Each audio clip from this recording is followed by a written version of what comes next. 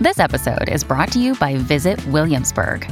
In Williamsburg, Virginia, there's never too much of a good thing. Whether you're a foodie, a golfer, a history buff, a shopaholic, an outdoor enthusiast, or a thrill seeker, you'll find what you came for here and more. So ask yourself, what is it you want?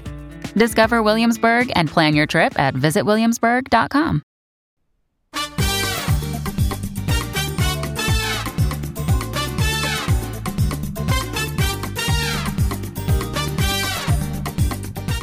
This is the Get Booked podcast, sort of. And this is the very first episode of our new reading recommendation experiment, Human versus Algorithm. We are recording on July 19th. I'm Jen Northington. I'm here with Erica Ezeifedi, and we are coming to you from Book Riot. Erica, welcome. Thank you. Thank you. Nice to be here. Yes. Thank you for volunteering to be my very first victim for this new concept. Yes. All the experiments. I love it. Right? We're doing a lot of them. Okay, so some housekeeping before we get into everything that's happening. I woke up with a cold this morning and Erica just got a kitten. Yeah. So there could be all kinds of noises happening on this recording. So it's all very exciting. Well, Erica's news is exciting. Mine is not. But, that's all right. So if you hear a cat or sneezing, that's what's happening. So random. I know. It really is. Yeah. So this is our experiment. We are working on figuring out some new things to do with the Get Booked feed. And this was my brainchild. And as I said, Eric has very kindly agreed to be our first guest host on this. You are normally on Hey YA, is that right? Yes, normally I chop it up with Tears of Price on Hey YA. And we get into all things Hey YA and, a little this and that. We have fun. You do have a good time. Well, I'm always excited to talk to you because you're fun to podcast with. So. Thanks, friend. It's always fun to be on your podcast. I've been on a couple with you. Yeah. Which ones? I do too. Yeah. And I was like, which ones? I know you do like a couple. I'm like, I know I've been on a couple with you before. Yeah. They were both fun times. Good. So this is the very first time we've done this format. So what we've done is we've taken 4 reader questions from the Get Booked question sheet. And I have come up with personalized recommendations for 2 of them and then algorithm recommendations for the other 2. And Erica has done the same thing, but switched. And we're going to see how it goes? ? It's going to be really interesting. So bear with us. Say the least. Yes. Yeah, I have a lot of feelings actually about doing the algorithm part. Like we all know how to look up like a personalized book recommendation, right? But like the algorithm part was interesting. So yeah, Goodreads algorithm is interesting. Oh, by interesting we mean not good, I think is what we mean there. It's real bad. Exactly. It's real bad. We'll get into that more in a minute. First, let's do a quick sponsor break. Today's episode is brought to you by Thirsty by Jazz Hammonds. College student Blake and her girlfriend have one goal: join the exclusive sorority that promises connections to a network of trailblazing women of color. Now, Ella's acceptance is a sure thing. She's a daughter of a Serena Society alum after all. Blake, on the other hand, lacks Ella's pedigree and her confidence. Luckily, though really unluckily, she finds courage at the bottom of a liquor bottle. When she drinks, she's bold and funny, and as pledging intensifies, so does Blake's drinking. Ella assures her that she's fine. Partying hard is what it takes. But with her future on the line, Blake must decide how far she's willing to go to achieve glittering dreams of success. Now, just so you know, Jazz Hammonds is the 2023 winner of the Critic Scott King John Steptoe Award for New Talent for We Deserve Monuments. And We Deserve Monuments was an Amazon Best Books of the Year and Barnes & Noble Best Books of the Year for 2023. So suffice to say, y'all should check this new one out. Thanks again to Thirsty by Jazz Hammonds for sponsoring this episode. Today's episode is brought to you by Disney Books. Do y'all like Caribbean mythology? What's more, a thriller inspired by Caribbean mythology? If you do, I got something for you. A must-read thriller that draws from the darkest corners of Caribbean mythology from acclaimed author Sarah Dass, who crafts a chilling tale of magic, murder, and how far we'll go to protect what's ours. It's perfect for fans of Angeline Boulley and Tiffany D. Jackson. So, unlike other people on the small island of St. Virgil, Selena da Silva does not believe in magic. She has a logical mind. She likes botany. She wants to study pharmacology. But then her mother gets sick and she's tethered to the island and she has to make money. So what does she do? She cons a couple gullible tourists with these useless talismans and phony protection rituals. But then one of the tourists ends up dead and at the center of a strange string of murders. And the truth Selena has been denying can no longer be avoided. There is evil lurking in the forest that surround St. Virgil. Now, to find out what that evil is, make sure to pick up It Waits in the Forest by Sarah Dass. And thanks again to Disney Books for sponsoring this episode. All right. Oh, I moved that around. Well, it's fine. We're on an adventure here. It's all fine. I blame my cold medicine. Okay, so it's okay. Here's what we're going to do. I'm going to read our first question. And then we're just going to get into this is what we're going to do. So sounds good. Yeah. Emily writes, this summer, I loved watching The Summer I Turned Pretty. It was so fun to jump back into Cousin's Beach, a world I loved when I first read the books back in high school, all the romance and family drama. I also loved how well Jeremiah, Conrad, and Belly knew each other from years of spending summers together and think it added a depth to the story. Being older now, I went on a search for books that had a similar feel, but written for a slightly older audience. I found Sorrow and Bliss, Every Summer After, and Ask Again, Yes. All of these books were so great. I'm looking for more like them. They were told from the perspective of an adult reflecting on a childhood or adolescent friendship that became a romance and how those relationships shifted and changed throughout time. The romantic interest was usually a family friend or neighbor, and I loved the friendship to romance plotline, looking for more like it. All right. So, Erica, you got to do the human recommendation. I am human. Yes. you're the human. I am human. Yes. Yes. So I chose A Lot Like Adios by Alexis Daria, and it's about these Bronx kids who, well, they're not kids anymore, but they grew up together in the Bronx and they were like friends, kind of like more Michelle and Gabriel. And basically, Michelle is like this freelance graphic designer. Her love life is in the toilet. Okay. And she is cool with that, you know, as far as one could be cool with that. Cause like the rest of her parents and the rest of her family, I should say, they're like Puerto Rican and Italian. So they're super into like marriage and big families and stuff like that. So she's like the black sheep as far as that's concerned. And she doesn't really like super buy into, you know, like the idea of the one or like prioritizing marriage. Because the person who she would have done it with left 13 years ago. That person, Gabriel, he left the Bronx at 18 because his parents were pressing him and he like just couldn't take it. So he went to LA and started a celebrity gym like you do when your parents are pressing. Right, like you do. Like, let me just go work out. Like, do you even lift bra? So he's like, you know, I'm about to lift bra, and he's a gym bro now, a celebrity gym bro. And so they happen to reconnect through like work and stuff. So they see each other and they basically rekindle what they had before. But for it to really like, you know, pop off like it should, it being their relationship, they have to work on some things. They've got to address some personal demons, some expectations they put on themselves, maybe because of other people's expectations. And yeah, they got to work that out. Now, this is a little, you know, a little spicy. So heads up on that. I know different people like different amounts of spice and pizzazz with romance.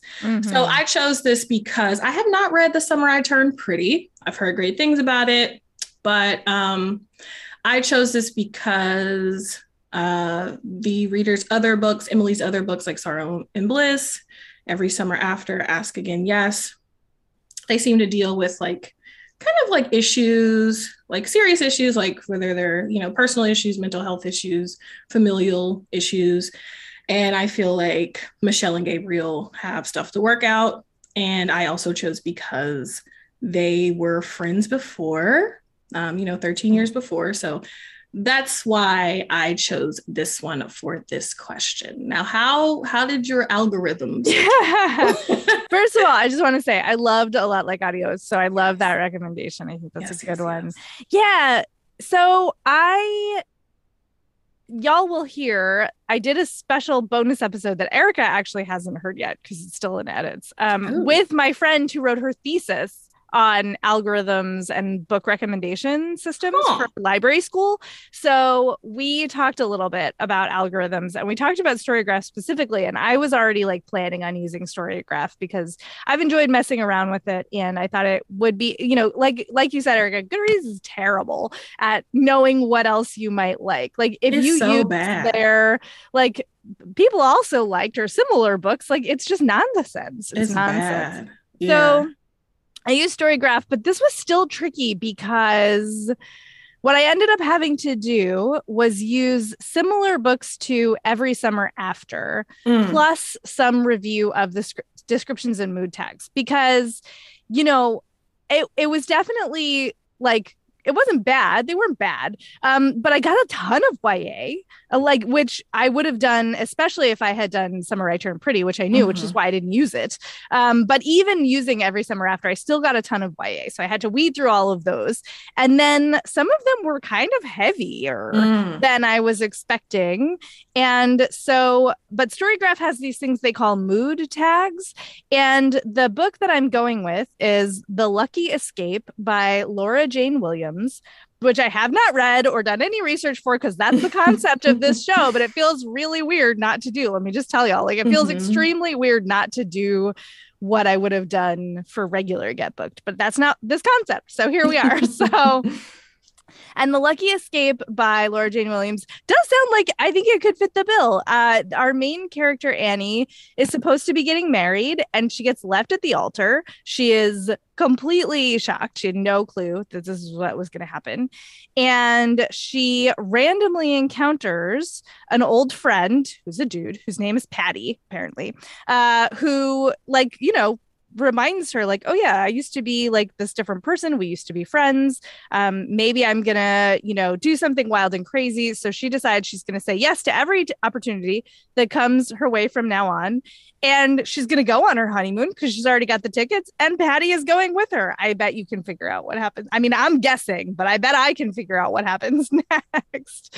It sounds enjoyable in terms of, like I said, the tags that community reviewers leave. You pick from a selection of them on Storygraph, and 85% picked lighthearted, 60% funny, and 51% hopeful, and then 39% emotional. And I felt like those were pretty comparable to what people had tagged for Every Summer After. So yeah, it was a real journey not to like do a lot of vetting. Like I was trying to do the minimum amount of vetting, like, okay, no YA, because you said no YA. Yeah. But otherwise, like to just try to let the algorithm give me a book.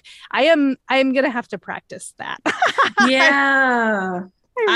I'm guilty in my algorithm turns. I was a little guilty of that. And I had to keep reminding myself that like, oh, hey, the point of this is to not do that. Right. So, you know, I don't actually know if Lucky Escape is a good one or not. I mean, it seems actually not bad. But again, I did some screening, so I don't know how much that messes with our concept.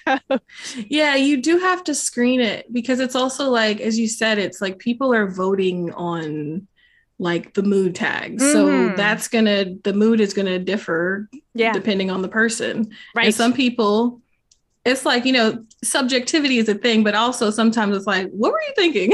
Like, what do you mean this is a lighthearted or this is this or that? It's like, no, it's not. It just simply is not. Yeah. For some things, it's not like the publishers are submitting information to Storygraph. No. Which would be interesting. That would be interesting. I don't know that I would trust the publishers anymore than I trust your random That's random true on the internet, to be perfectly honest. Because sometimes those like blurbs are very questionable. I agree. Yes. But yes, okay, so we have the second reader request, which I will read. Hi, I'm a mom to an amazing 15-month-old. She was born during the height of the pandemic, so my anxiety is always high about her getting sick. Then Roe v. Wade makes me terrified she won't have rights over her own body when she grows up. Now with the latest elementary shooting, I basically never want to leave the house. I need some comforting books to help ease my mind. Some favorites that I've loved are The Guncle, House on the Cerulean Sea, Under the Whispering Door, The Switch, and Midnight at the Blackbird Cafe. I'm not a big romance reader, but I will take a lesbian love story if it has a really good plot. I'm also open to magical and or fantasy that feels nothing like our world. Dropping my Goodreads below. Thanks for helping this anxious mom. Jessica. Oh, Jessica. Feel you. It's real out here. Yeah. Ay. I don't have a kid, but I feel you 100%. Yeah. All right. Well, so I'm the human for this one. I think we all like need some of this in our lives, right? And I will say that my pick comes with some content warnings, but bear with me. It is Light from Uncommon Stars by Rika Aoki. And what I love so much about this book for a comfort read is that it's not that bad things haven't happened. It's that everybody gets what they need to heal from the bad things. So like that combination, I think, is actually really hard to do well. And I think Aoki does it perfectly. It is so heartwarming. You are so invested in these characters. You're so happy for them when they get what they want. So content warnings. There are mentions of child abuse, assault, transphobia, and racism. So the main character, you actually jump around different POVs, but Katrina is who I always think of as the main character of this book. She is transgender. She is a teenager, and she has run away from home from a very bad home environment. And she loves to play the violin. She has this like terrible, crappy violin. She's like couch surfing. She's really not in a good place for her life, but all she knew was that she couldn't stay at home. So she's playing in the park one day. And this woman is like, hey, I will be your teacher. Shizuka Satomi, in the meanwhile, this is the woman who hears Katrina in the park. She has made a deal with the devil. This is not a spoiler. Like, it's pretty clear from the jump. Like, it's in the copy. She was a violin prodigy, and she decided to make a deal with the devil to like get everything she ever wanted in her life. But what that means is that she has to deliver souls to the devil. And she has been training students, other violin prodigies, and then like turning them over to demons is what she has been up to.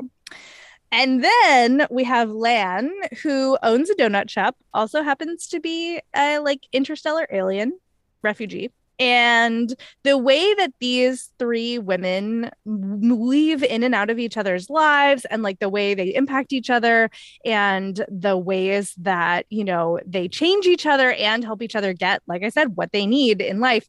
Oh, it's so good. It's so good. This book is a hug. This book is the huggiest of hugs. And I think it is, you know, some of your other picks, Jessica, like, you know, bad things have happened to folks in House on the Cerulean Sea or Under the Whispering Door. So I can tell that you're like open to people recovering from things. And that's what this is.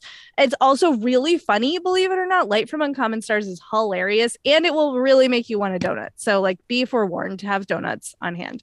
One of the content, well, not a content warning. Yeah, it's you just have like a disclaimer. It's a PSA. Like, yes. Have a donut with you. So again, that was Light from Uncommon Stars by Rika Aoki. That's a good one. And I feel like especially with like marginalized people, there's always I don't know, it's like we're either like tragic or like I've heard of like, I know people don't say Negro anymore. Sometimes Black people say Negro, so you know, I can say it. But like sometimes there's this like, in movies and books, there's like a tragic or magical Negro. I think that's the name of a collection of poems, actually, Magical Negro. So there's that. And it's like, it's either like it's that or nothing kind of. And then sometimes we are seeing more now, like, I feel like we're seeing it more now where we have like more joy-based things. And this is not just for Black people. I'm speaking from a Black perspective, but it's for any marginalized identity.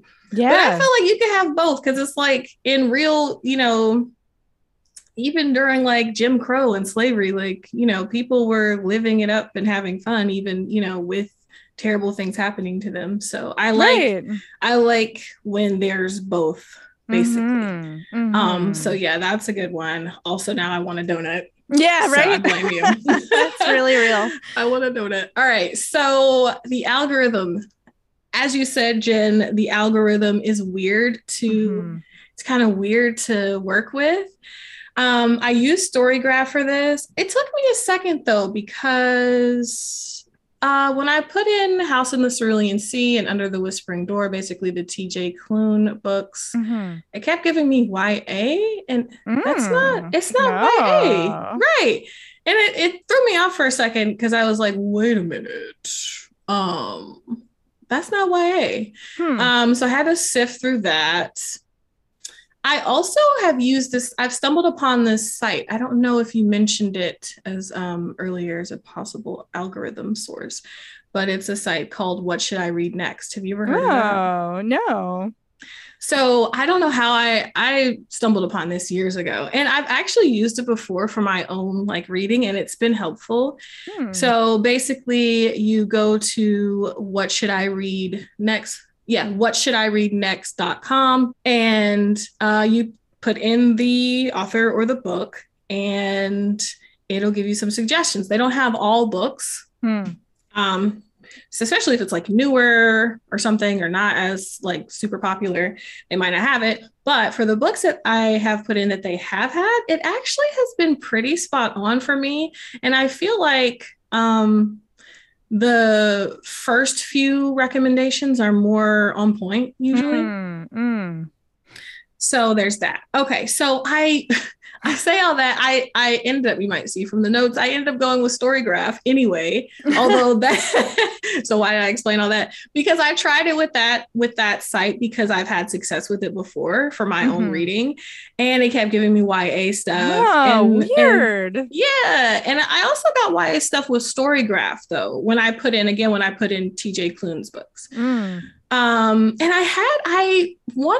had actually a couple of science fiction-y books that I wanted to recommend that were like comfort huggy type of reads.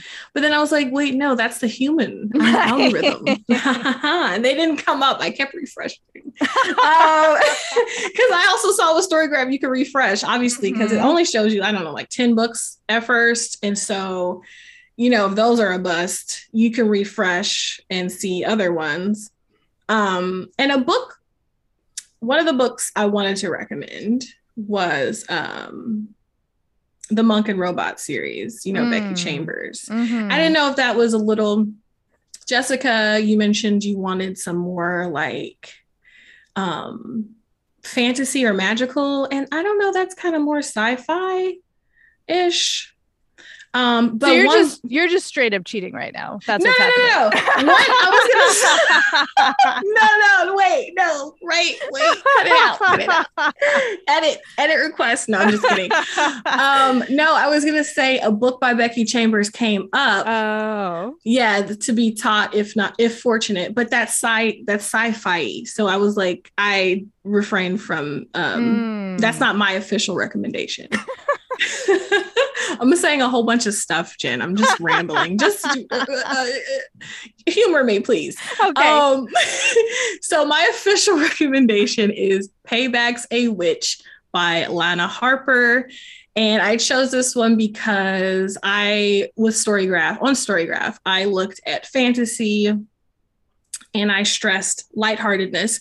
This scored a 75% for lighthearted, and it got a 58% for funny. Plus, it's got some sapphic witch romance. So I thought that fit the bill. It seemed like it was lighthearted and funny, and got a little bit of sapphic magical romance. So basically, it's about Emmy Harlow, who is a witch, but she's not super powerful. And she's from this magical town called Thistle Grove, which sounds cute. She exiled herself basically because her family is complicated. Same girl, same. And she wanted to just find out about herself. But also it kind of is because she had a breakup with this dude, Gareth Blackmore, which is an interesting name. So there's a spellcasting tournament that she is going to enter, and she's trying to do her family proud basically through this tournament, but there are some complications. Gareth is around. She also meets this really stunning and alluring witch, Talia, and who is super good with magic and stuff like that, and also off a bad breakup, also with Gareth Blackmore. So he's what you call an F-boy. I believe the scientific term for it is. I speak a little Latin, Jen. I know a little Latin. You know what I mean? So Talia, they want to get revenge on Gareth because he's just running around raggedy, doing hood rat things with his friends. I just saw that clip. It's from 15 years ago. It's so funny. Random meme alert. Okay. I don't know if you've seen that, but it's so funny. So he's running around just being ragged. Okay. And the girls are like, let's get revenge. I'm tired. He's a mess. He's done us dirty, So that's, they want to know if Emmy is in. So there's also Talia though. So it's get revenge on him, but also Talia's there and looking fine AF, you know what I mean? So maybe that'll take up her time. This is billed as being part Chilling Adventures of Sabrina and the L Word. Sorry. I have not read it. So it sounds fun though. It seems like it's popular. It seems like people like it who have read it. Mm-hmm. I know a couple people at Book Riot have read it. Yeah, I'm just sitting over here biting my tongue. I love that book. So you like it? Okay, good. I have not read it. Okay, you like it. This is a good algorithm pick. Okay. Well, the algorithm I had to work with her because she did not give it to me at first. I had to coax her. I had to speak sweet nothings into her ear. We had to talk out Miss Al. Algorithm. All right, Miss Algorithm. Yes. I had to have a word with her. She was a mess. Yes. But we got it in the end, Miss Algorithm. Yes. We got it in the end. I'm glad that's good because I was I like I said, I almost, like you said, I almost did low key cheat. Yeah. It's real tempting. It's really tempting. Yeah. I'm I know what would work for this, but ooh. Yeah, not supposed to. Yeah. So I persevered. You did. Payback's a witch. Lana Harper. Mm-hmm. That's good. That's a good one. Oh Lord. All right, let's take our next sponsor break here. Today's episode is brought to you by Gallery Books. So Anna Green thought she was marrying Liam West for access to subsidized family housing while at UCLA, which is an interesting reason to marry someone, but in this economy. So anyway, she signed divorce papers when the graduation caps were tossed, and she thought she was done. She wasn't. 3 years later, Anna is a starving artist living paycheck to paycheck while West is a Stanford professor. Now, he is part of a conglomerate. His family owns this mega grocery store chain. He's not interested in working for them, but he is interested in those greenbacks, honey, that come in the form of a $100 million inheritance. To get it, he has to be married for 5 years. That's where our girl Anna comes back into play. So the two will fake a marriage, but as he gets to know her and gets to appreciate the feisty, foul-mouthed, paint-splattered girl that she is, he'll begin to wonder if the money is worth the love of his life. Pick up The Paradise Problem by Christina Lauren to find out if it is. And thanks again to Gallery Books for sponsoring this episode.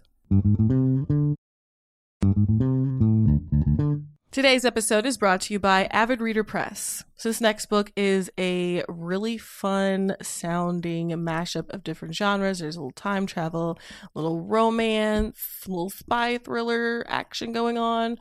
So, in the near future, a civil servant is offered the salary of her dreams and is shortly afterward told what project she'll be working on. A recently established government ministry is gathering quote-unquote expats from across history to establish whether time travel is feasible for the body, but also for the fabric of space-time. This is an exquisitely original and feverishly fun fusion of genres and ideas. The Ministry of Time by Kalyan Bradley asks, what does it mean to defy history when history is living in your house? Kalyan Bradley's answer is a blazing, unforgettable testament to what we owe each other in a changing world. It kind of gives Outlander meets Cloud Atlas, or If the Time Traveler's Wife was written by Sally Rooney or Colson Whitehead. Make sure to check out The Ministry of Time by Kalyan Bradley. And thanks again to Avid Reader Press for sponsoring this episode. Okay, well, that was a delight. That's a delight. Our next question is from Kelly, who says, the summer heat has killed my energy and attention span. I recently had some luck with rereading The Queen's Gambit, so I'd like to request a book similar to this. And by similar, I mean short, fast-paced, tense, but detached, technical or sparse rather than emotional. I'm aware of Travis's other work. First of all, Kelly, same girl, Sam. Like the summer heat is, I'm literally sweating in a closet recording this right now. Yo, so, and you got a cold. Bless your heart, for real, Jen. Oh my gosh. It's fine. It's fine. For the pod. It's for the pod. But yes, so I'm just gonna keep talking here. So I had the algorithm, and let me tell you, I could not believe how bad the algorithm picks for this was. I was like, let me do Goodreads. Like I'll switch it up. I'll do different, sites to get different books. And like, you would think that The Queen's Gambit, I mean, there's literally a show, like a bajillion people know this book. So you would think that the recs from the algorithm would be good. You would be so wrong. Sometime, if you want to laugh, put this into Goodreads and look at what Goodreads thinks is similar. Not what people have put it on lists, because that's not an algorithm. That's a person. What Goodreads thinks is similar. It's so bad. It's so bad. And I will say Storygraph also had trouble with this, but for what I think is an interesting reason, right? So Storygraph, I was able to match short, fast-paced, and tensed. However, I could not get you a pick that was not emotional. I just couldn't. It was not possible. It was impossible. Like, there's no detached mood tag on Storygraph, and that is a submission I would like to make to the editors of Storygraph. Like, could you please add, because it would make my life a lot easier for this show. So what I have for you is 3 out of 4, which is not bad, I guess. It's the subtweet by Vivek Shraya, which I do think is actually a pretty good pick in all of those ways, aside from the detached part. This is, I mean, I haven't read it, but like from poking at it here, it seems legit to me on those other levels. It is pretty short, excuse me. And it's under 300 pages. So, it's not like the shortest, but it's shorter. And it is about an indie musician named Neela, who is like trying to, she's out here doing the musician thing. It's very hard. We all know this. And then one of her songs gets covered by a very famous internet artist named Rukmini, and it goes viral. They meet, their friendship, blossoms. But then, being two up and coming women in the music industry, which is rife with, racism, sexism, misogyny, etc. Their friendship is like tested and implodes, and careers are on the rocks, and everything, goes to hell. So that's like the tense part, right? Like that's clearly the tense part. And it is really, how do I want to say this? Like, it sounds like it has all of that, here is a woman in a difficult sphere for her to be in who just doesn't care and is out here to do it anyway, but she can't help but be impacted by the sphere that she's in, right? Which I think is very on point for Queen's Gambit also. And so I thought this was a decent, except for the emotional part. So I'm sorry that Storygraph and I could not come up with a detached read for you. But again, that's the subtweet by Vivek Shreya. I think that sounds good. I feel like the detached part was hard. I have not read The Queen's Gambit, but yes, super duper raggedy with its recommendations. I think the algorithm gets caught up on how old the book is, maybe. I think it starts to recommend books that are that same age, at least Goodreads did. I think the age of the book, plus it wasn't like, I think the book wasn't super duper popular when it first came out. You're right. It got popular like the last couple of years because the Netflix show. Yeah, Netflix show. I was like, I forgot which streaming. Totally. I was like, Netflix. So that's my thought on that. So I have not read The Queen's Gambit. So I had to look up things that were similar and, try to work from that. This one was hard for me as a person, as a human recommender. It was hard, Kelly. I don't know, girl. I don't know. All right. I tried my best, but okay. So, I ultimately decided on A Children's Bible by Lydia Millett because of the length. It's 240 pages. It's noted on Storygraph as fast-paced, it's tense, and I feel like there is kind of like a fable-like quality to it that I think will make it more detached, because I feel like, again, I haven't read it, but it's been on my TBR forever. So it's something that I would read, and the premise of it sounds really intriguing to me.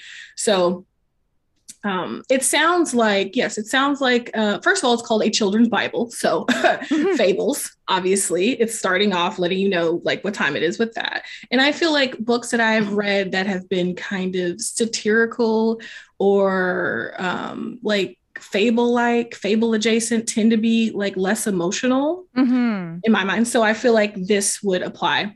So basically it's about a group of 12 kids who are on a vacation with their families.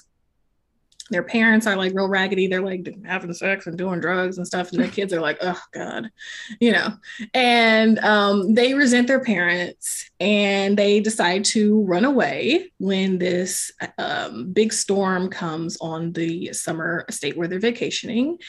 And so they have to basically navigate this like really dangerous, like apocalyptic chaos. And it's obviously got some biblical elements to it. People also mention it being like Lord of the Flies. It examines like climate change and stuff like that, as well as, parent-child relationships. So I think like I said, I have not read this, but I feel like it's a good one. And Lydia Millett just is a good writer in general. I think this book in particular was a National Book Award finalist. So people say it's like really layered and stuff like that. So I feel like you'll like this. I think this will work. Again, it's A Children's Bible by Lydia Millett. She is such a good writer. Yeah, I think that's a solid. That's a solid human pick, I think. I appreciate it. I tried my best. Little steam was coming out of my ears at the end, but I tried. I was trying. Alrighty, so our last one reads, I am looking for books for my 5-year-old. She's a pretty advanced reader and wants chapter books, but nothing too long, as she usually starts reading a chapter out loud for me, and then I take over when she gets tired. So far, she has liked Captain Underpants and the novelizations of Disney movies. She wasn't a huge fan of the Boxcar Children or the Bailey School kids. She is into unicorns and princesses, but also learning about space and nature. So, yes. What did you think? Yeah, I love... First of all, this kid sounds great. She sounds awesome. Super awesome. And that question was from Katie, by the way. I didn't want to forget to say our question asker's name. So I picked the Jada Jones series, which starts with one I feel like is perfect. Oh, I should say the names of the authors. It's the Jada Jones series is by Kelly Starling Lyons and Vanessa Brantley Newton. And the very first one is called Rockstar. And what it means is like literal rocks. Like I was like, oh, interesting. Like somebody, like a kid who likes nature stuff and, you know, is a girl. Like that's fine. There's nothing wrong with those two things being hand in hand. And like, you'll know as soon as you look on the cover of this book, like, great. She's a really adorable girl who also loves nature. And so she's in school. Her best friend has moved away. She's not really excited about school because it's, you know, hard when you don't have a friend. And then her teacher announces that they're going to do a class project on rocks and minerals. And she's like, my moment has arrived. Like, this is my jam. And like, we're going to be on a team. So maybe I'll meet other people who like rocks, but like, it doesn't quite seem to be going that way. So she has to figure out, you know, how do you make new friends? How do you manage conflict as a child, right? Important learning lessons. And how do you do a kick-ass science project about rocks? So, you know, I feel like there's a lot to love here. The art is really sweet. This is like meant to be a bridge for kids who are just starting to get more into the chapter book level. So I think it will be about the right age group for your kid. And, you know, I just feel like this whole series has a lot of like STEM themes in it. And that might be, so if she likes this one, there's lots more is what I'm saying. So again, that is Rockstar, the first in the Jada Jones series by Kelly Starling Lyons and Vanessa Brantley Newton. 3 snaps for Jada, because when you said Rockstar, that just sent me for some reason. Like when you explained what it was, I was like, right? Rockstar. I saw the cover. I was like, oh, that's cute. And then I moved on. I didn't like read the stuff. Like I looked at the book, you know, from the notes. I was like, oh, that's cute. She's cute. And you said it. And I was like, oh, that's what that means. It's a pun. It's a pun. Yeah, very cute. And yeah. So, and it's interesting side note on like children's books and their summaries and premises or whatever. You talking about like kids learning conflict resolution. And I'm like, now I know a couple adults who need to read this book. Wait a second. Let me add that to someone's TBR real quick because it's real. Yes, but that sounds fun. Okay, so my algorithm pick for this one is Wedgie and Gizmo by Suzanne Selfers. It's illustrated by Barbara Fissinger. And I used Storygraph for this.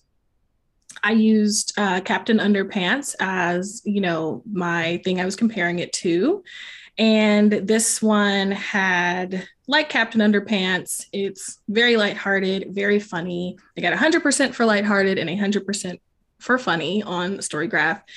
And it seems like it's kind of got the same like adventure and comedy mixture of Captain Underpants.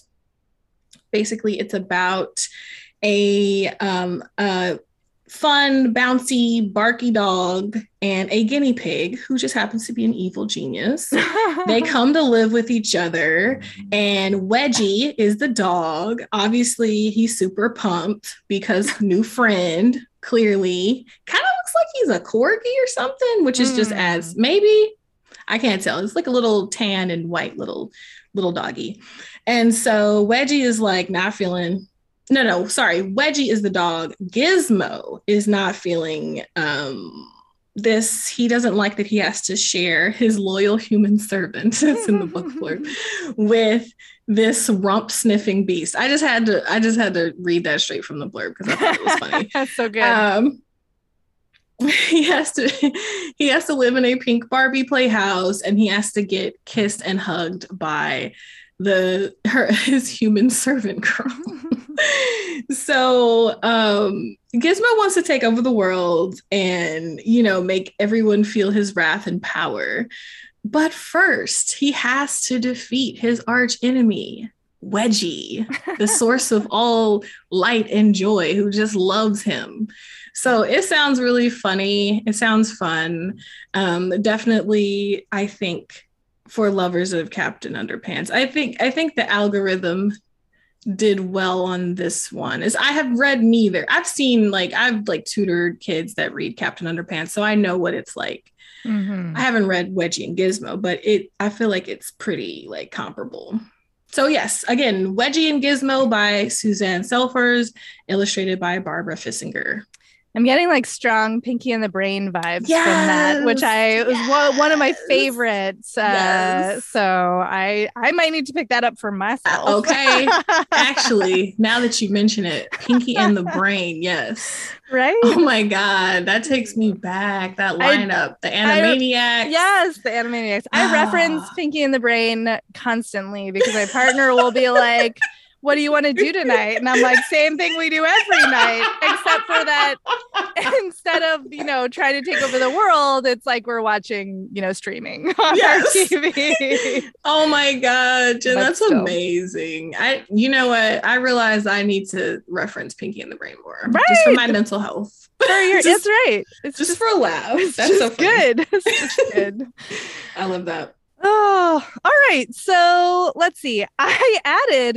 Hilariously, I added this section at the end of this because I was like, oh, what if that doesn't take us long enough? We'll talk about some more books. And meanwhile, like we've been talking for plenty long, but whatever, we're going to talk about some more books. So we have this section at the end of Human versus Algorithm that is books that we love that people should read and why. Sort of brief, a little hand selling, as it were. I'm going to go first because, Erica, it looks like you only have one, which is fine if you only want to have one. Actually, I do have another. You have another one? Okay. Well, I'm going to go first anyway because I'm still talking. So here we are. That's fine. All right. So my first pick for y'all that I would like to shout out is The Dawn Hounds by Sasha Stronach, which I read on vacation the last time I took vacation a couple months ago. And I was just astonished at this book. It is a weird blend of science fiction and fantasy. It is full of body horror and gore, but in a way that I could actually read, which if you are a longtime listener of the show, I am a delicate flower, but yet I got through this. So I'm now adding Stronach to the list of authors who can do this in a way that I can read. It does also, heads up, have some institutionalized homophobia. This takes place in a world where there is a city that is recovering from a huge war, and the gods are actually fighting with each other and with other humans. There are, there's weird plant magic, sort of. There's technology, industrial technology. There's cops, there's boats, there's wacky hijinks. There's also some really serious stuff that goes down. I really honestly have not figured out my elevator pitch for this book yet, but the best thing I want to say to you is that if you loved Gideon the Ninth by Tamsin Muir and you're like, I need more like that, this book does a lot of similar things in its completely own way. It's going to dump you in the middle of this world and you're like, I don't understand anything that's going on and I don't care. It's got great queer characters. It's got so many jokey moments, but also great action and some dark stuff. So it does all of the things that I feel like a lot of people have been looking for Gideon the Ninth comps and not finding. So 100% put The Dawn Hounds by Sasha Stronach on your list. Stronach is a Maori writer, and I think this was out in that corner of the world before it came to the US because it won the Sir Julius Vogel Award for Best Novel in 2020, which I'm pretty sure is a Australian/New Zealandy award. But it is just out now in the US. So get on that train is what I'm saying to you. That sounds really good. It's great. Should I talk about mine? Yeah, you do one. Okay. You do one. Right, we'll trade. Okay, we're taking turns. Okay, so mine I feel like is something that a lot of people have heard of, but I wanted to mention it again because, like I said, I was tempted to mention it earlier, so it was on my mind, and I love it as a kind of a comfort fun read for me, despite the name, the Murderbot series, and it's mostly like a collection of, I think most of them are novellas. There's one short story and one full-length novel, and I've read all of them. So in rapid succession. So I love the series. It's super fun. It follows a sec unit named Murderbot, who is part organic and inorganic material. So basically like an android. And I should say. I think it's gender. It. I think Murderbot is yes. It. Yeah. I always forget. I always forget because I think they're presented in a masculine way, which, because they're a security unit. So, right. Masculinity and gender norms are. So anyway, it is a security unit, and it is supposed to, it's owned by this big company. I forgot the name of the company. It's owned by this company that basically builds these units for people to rent out for protection, for whatever they want to do. They're just, as long as they have the money, they're good. It's very much like the corporations in these books are very like the corporations in our world. So they don't care as long as you got the money. So it's whatever. And they have this thing called a governor module, which is how they control the sec units. But Murderbot, which it calls itself, has like hacked its governor module. So it is walking around as a free agent, but people don't know until they do. And funnily enough, when it can act as a free agent, it does its job better. So, it's super funny. And it's very relatable. And I was like, Erica, what does it mean that you can like relate to an AI security unit that calls itself Murderbot so much? Like, what does that mean about yourself? I didn't think too deeply into it, and I was just enjoying the ride. But it definitely, like, Murderbot wants to lay up and watch soap operas all day, and other types of media. Its favorite is called The Rise and Fall of Sanctuary Moon, which is just such a great title for a fake soap opera. And it goes on these adventures and things. And there are some great points about like personhood and just people respecting you, found family, stuff like that. And it's really funny. Like, Murderbot is very sarcastic. It's got all the jokes. Its robot friends it meets along the way are super funny. It's just a really fun, like, I think for me, I kind of like a little thing to escape into that, like, it's just super fun for me. So with the world ablaze, literally in some places, even if you've heard of this, because I'm like, I never know like how popular certain things are. And some audiences may not be familiar with the Murderbot series. I believe the first one is called All Systems Red. It's by Martha Wells. So definitely pick that up if you want like kind of an escapist, fun, sarcastic sci-fi adventure. So yeah. Cosign, love Murderbot. I actually need to catch up. I'm not caught up. So I gotta catch up.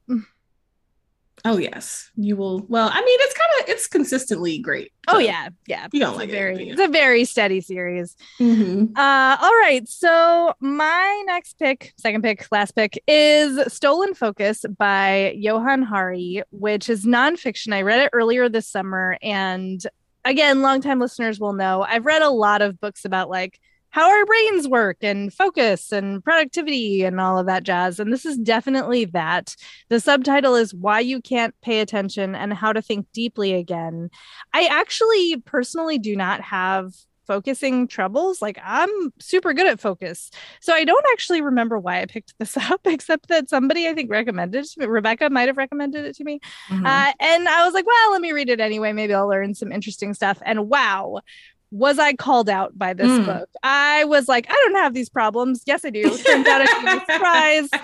Had some real bad habits, in particularly at work, honestly, which I think is very normal. A lot of us are out here multitasking, destroying our brains one multitask at a time. So There's a really amazing chapter on sleep also, and I learned some shocking things, including that, did you know when you sleep, your brain literally washes itself? Like liquid washes through your brain to like clear out. There's brain crud that builds up in your brain. And where does it go? If you don't get enough sleep, the crud just sits in your brain. Like you have brain crud. I know, it's wild. It's wild, I tell you.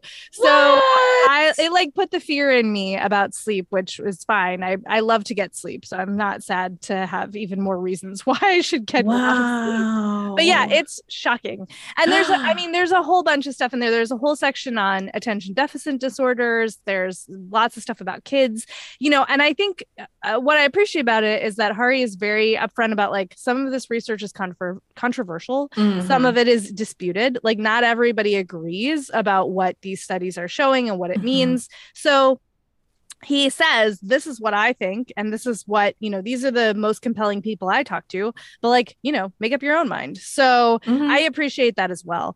So again, that's Stolen Focus by Johann Hari. When you were saying, you don't know why you chose it, and I was like, God chose it for you to tell me, because it's for me. It's me. I have ADHD. So yes, that is one that I need to add. Listen, I'll be super curious what you think about it. I'd be so curious. Yeah. I actually really need to get into that. There are children. I'm sorry. There are children screaming.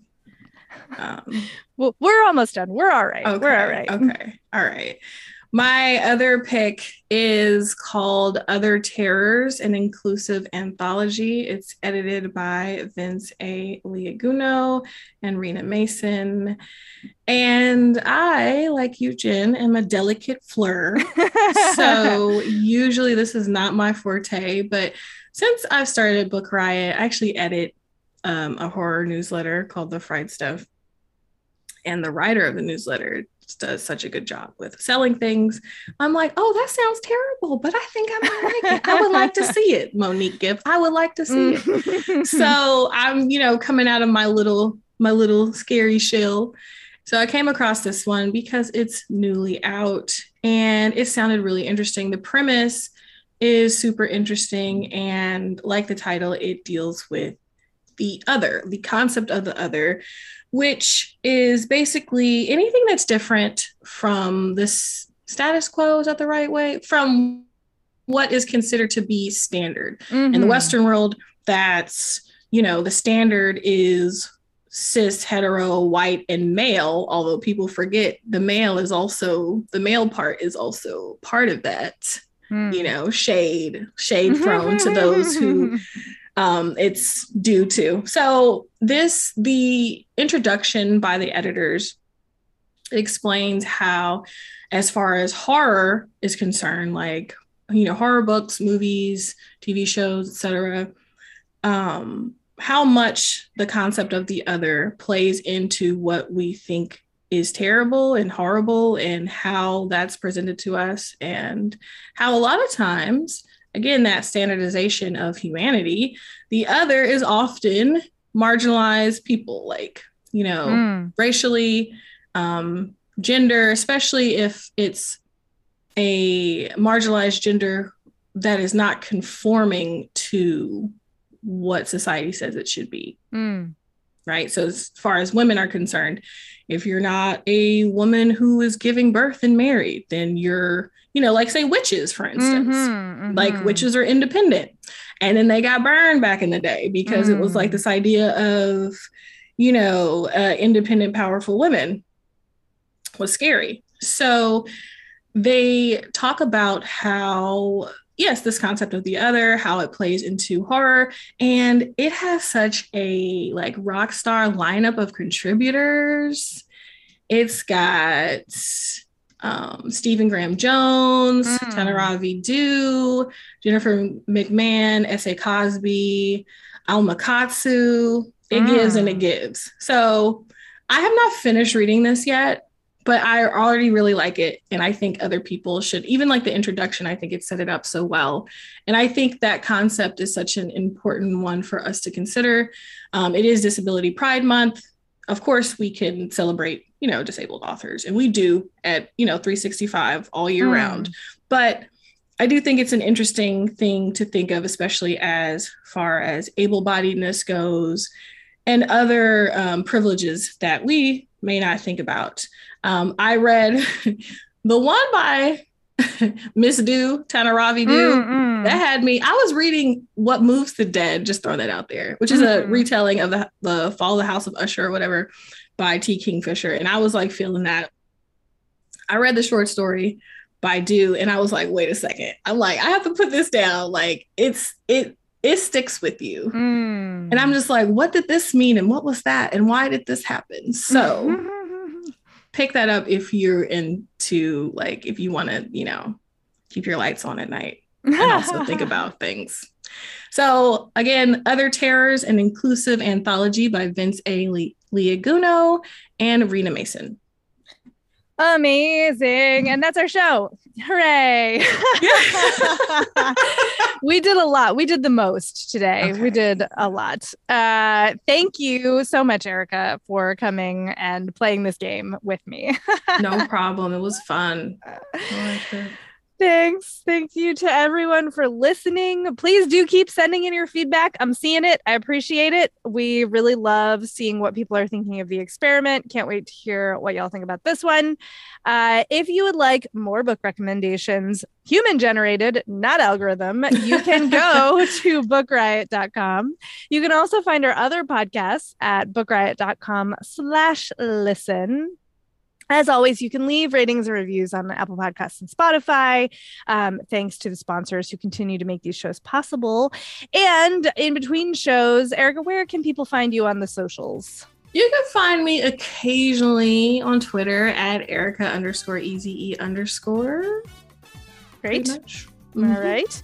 And when I am not forgetting to tweet or post, I am on Twitter and Tumblr as Jen IRL, JENNIRL, or on Instagram as I am Jen IRL. And we will talk to you next time.